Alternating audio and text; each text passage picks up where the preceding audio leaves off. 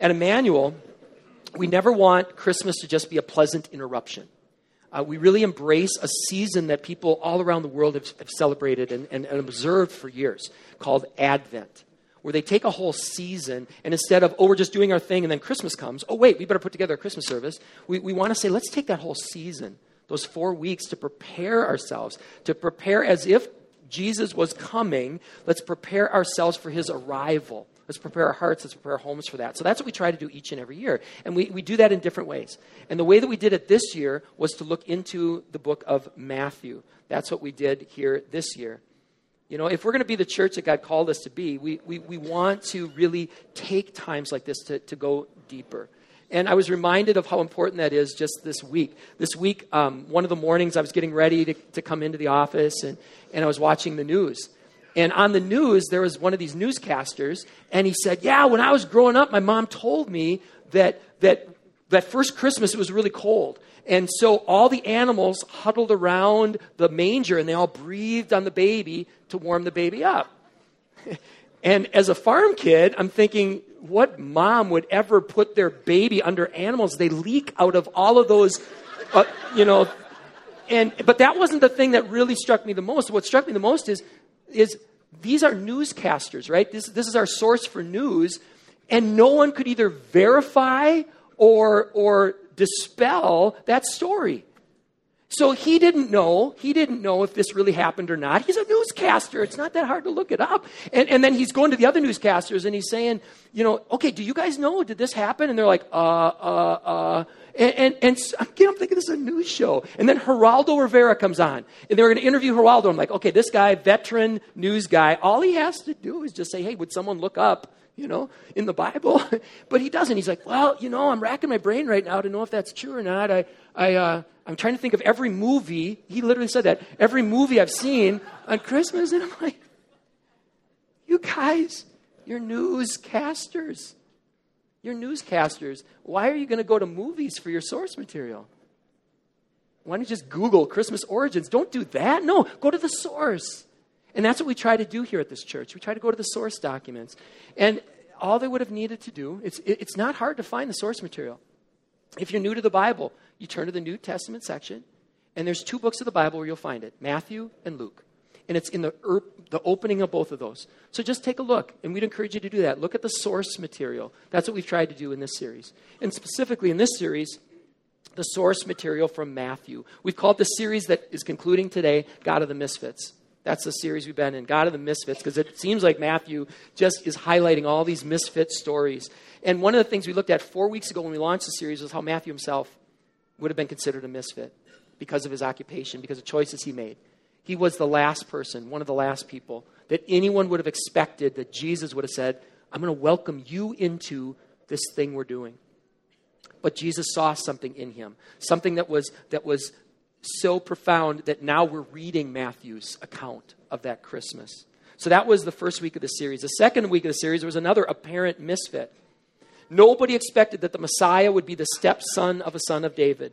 And in the eyes of his fellow Nazarenes, Joseph was a misfit because of what it appeared was true about him and his family. And yet, God knew Joseph's character, his character. And 3 weeks ago, our eyes were open to the fact that Joseph was the ideal role model for what Jesus was going to need later in life.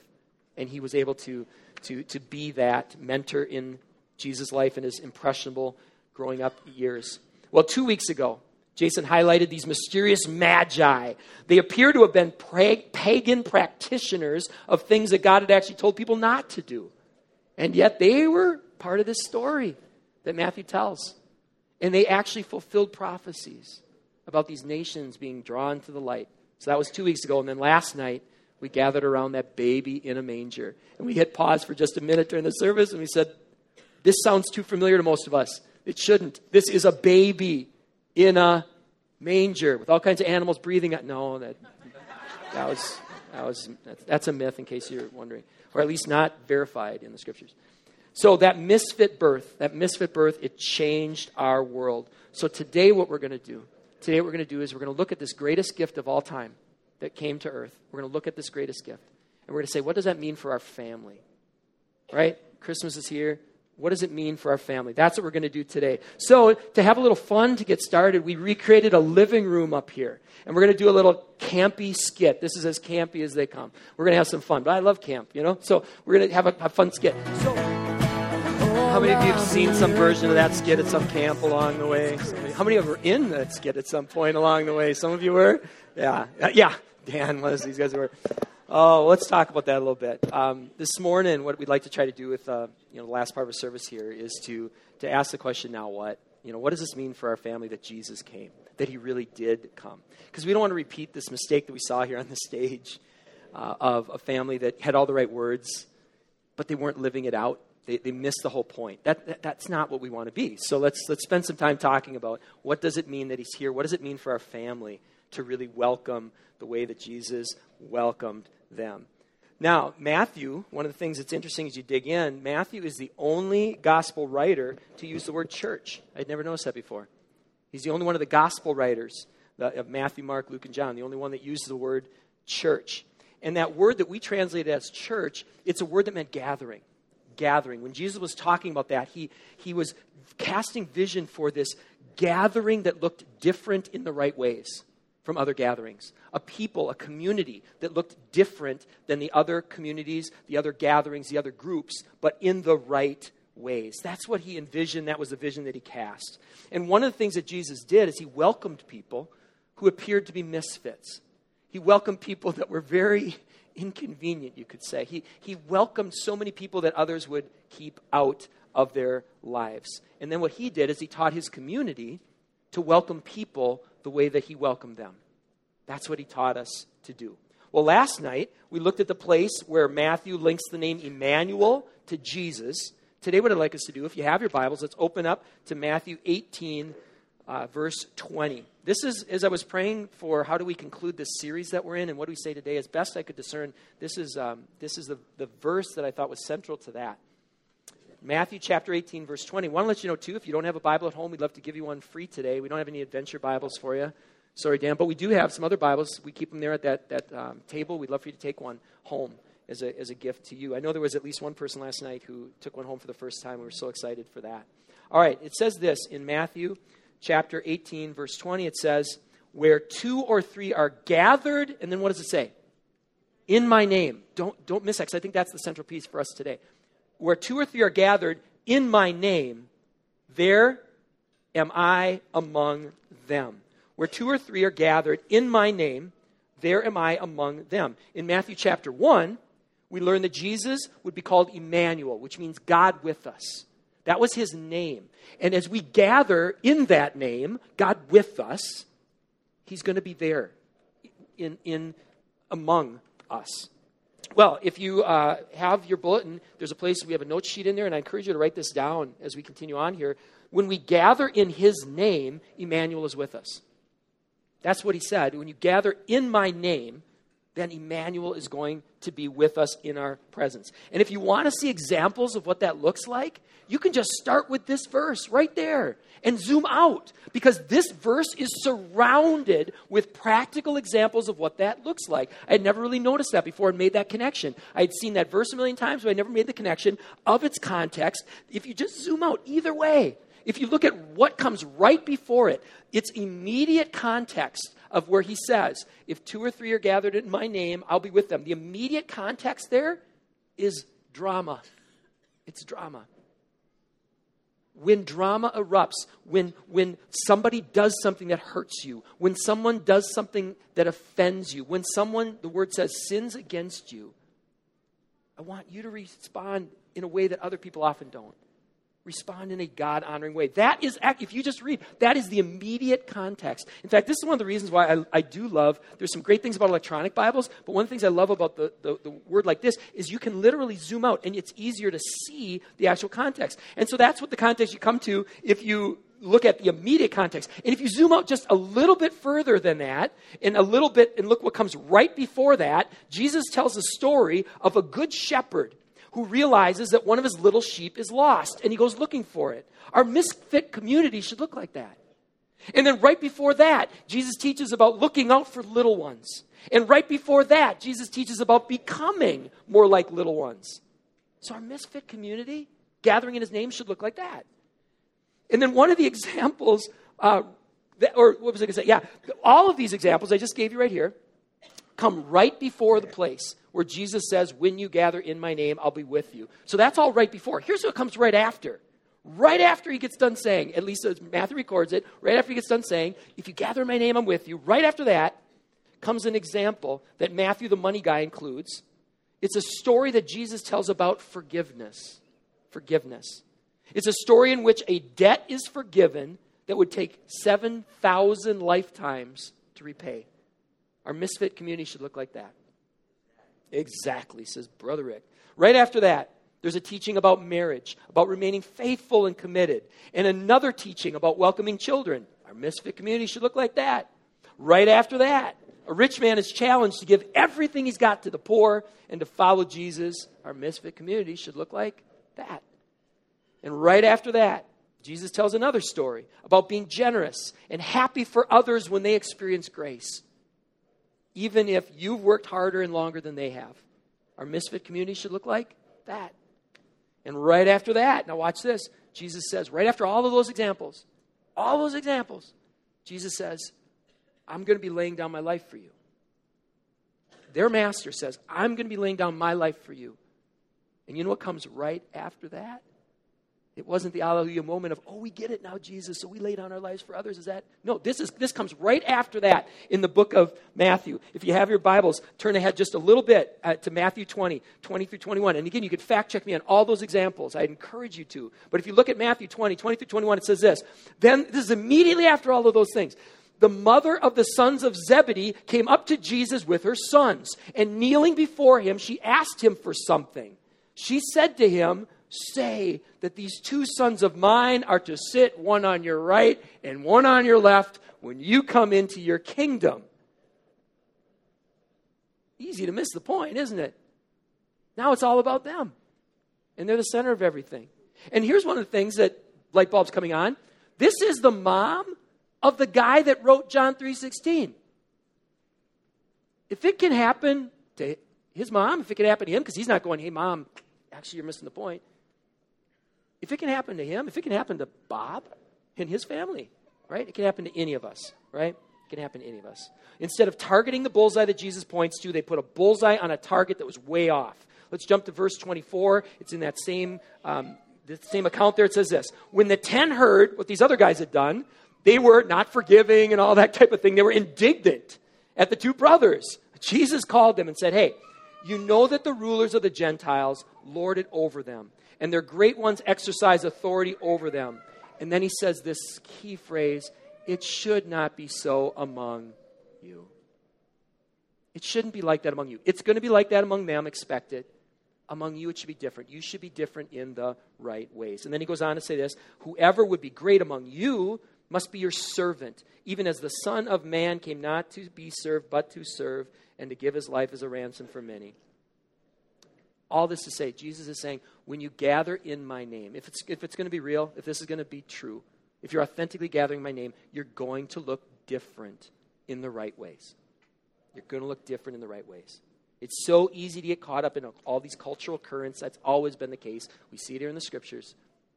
We're called to look different in the right ways. So before we leave our family living room this morning, here's a couple thoughts I'd like to leave you with. There's a place to write this first one down in your notes. It's a question. And this is the question we're going to try to unpack real briefly. What does hitting the bullseye look like? What does that look like? What does hitting the bullseye look like when it comes to honoring the name Emmanuel? Because that's going to be our target. It has been, it will be. This is our target as a church family. Our target is not bigger. Our target is not hipper. Our target is more like Jesus. That's our target as a church. That's what we're shooting for. So here's two Christmas images that came to mind that might be helpful as we look at that target. There's a place to write this in your notes too. Here's one of these things that it maybe looks like nativity scenes. I believe nativity scenes provide a glimpse of the church that Jesus founded. If you want to have a target, if you want to start to say, okay, what does this look like? Look at a nativity scene. You know, again, they become so normal to so many of us, we don't stop and go, that is really a strange collection right there. Think about that. You've got that baby in a manger, which is strange enough right there, but the baby is surrounded by angels and these mysterious magi and shepherds. You've got mortals and immortals, men and women, young and old, rich and poor, Jew and Gentile. You have all these people that you normally wouldn't see together. Some aren't even people, they're angels. You have all these gathered together by this birth. And one of the things you see is Jesus, as his life goes on, that crowd gets even more diverse, doesn't it? He welcomes in all of these folks that no one else was trying to assemble all together. God may call, he may call some churches to target a narrow demographic. That's not my place to judge. That's not our place to judge. But we can't do what God's called us to do if we do that. So we got the hard work in front of us. If we're going to truly have the name Emmanuel, we got the hard work in front of us to try to take a collection of people who normally wouldn't be gathered in the same space, gathered in houses together, gathered in worship services, and we try to make it work in Jesus' name. It's a lot easier to grow an organization of people who are like you. Isn't that true? That's very true. But when you consider the witness that will be in a society that's becoming more and more tribal all the time in our culture, well, I think how we're going to stand out, how different we're going to look as we do the hard work of saying, we're going to try to reach across ethnic lines. We're going to try to reach across economic lines. We're going to try to reach across all these different lines that so many people are just saying, I'm not going to try to reach across anymore because it's just too hard. We're going to see some differences. We're going to stand out. Well, one of the things, again, I mentioned this earlier that stood out to me is that Matthew is the only one of the gospel writers to use the word church. And one of the things that I think might be going on, this is speculation on my part, but one of the things I think might be going on there is Matthew experienced being welcomed in like none of the others. Because you've got John, for instance, one of the other gospel writers, he came into this whole thing with his brother and a couple other guys who were fishermen, right? The others kind of had some fellowship. More so, Matthew comes in, and Matthew literally, he's got this guy, Simon the Zealot, who I'll have to speak in code here because we got little kids in us, who wanted to take him out and not to dinner, right? Because of what zealots and tax collectors, that's just how it was. So that's Matthew coming in, but he was welcomed in. He was welcomed in. And maybe that's why he says, this thing called the church, I got to put this out there because this is different than anything else I've experienced personally. And here's the thing. If we had another week to the series, maybe we'd go down this path. Matthew was a tax collector, and that shocked people. And they said, why are you even eating with these people? And I think about today in most churches, at least most churches today, they are welcoming the people and reaching out to the people that were once shunned, in Jesus' day that were shunned. Most churches don't shun the poor and marginalized anymore. We reach out to them. It's considered a good thing. Our challenge, if we had one more week, I'd love to go down this important place. Are we really reaching out to today's tax collectors? Do we even know who they are? Because chances are they're the person we don't want to be associated with. In your head, if you think about this, think in your head, seriously, do this right now. Get in your, sorry to be command in my language here. I would encourage you to invite you to do this right now. To think in your head of imagine a group that you would not want to be associated with as our church. Maybe that's who Jesus would reach out to. Does that make sense? So, wow. Matthew had experienced something very, very different. Are we going to welcome today's tax collectors? Are we going to become increasingly this group that is not all the same? And as you get to know the people, your other Christian brothers and sisters, we are not all the same.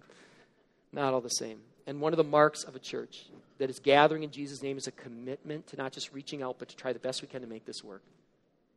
We welcome, we love, we listen, and we hold each other accountable to the Scriptures. Because it's not just about inviting people in, it's about inviting in and following Jesus, right? Can I get an amen to that? Okay. All right, that was one of the two images. This next one I'm going to keep just really tight here. Here's the other image that comes to mind as I think about this whole idea of how do we hit the bullseye.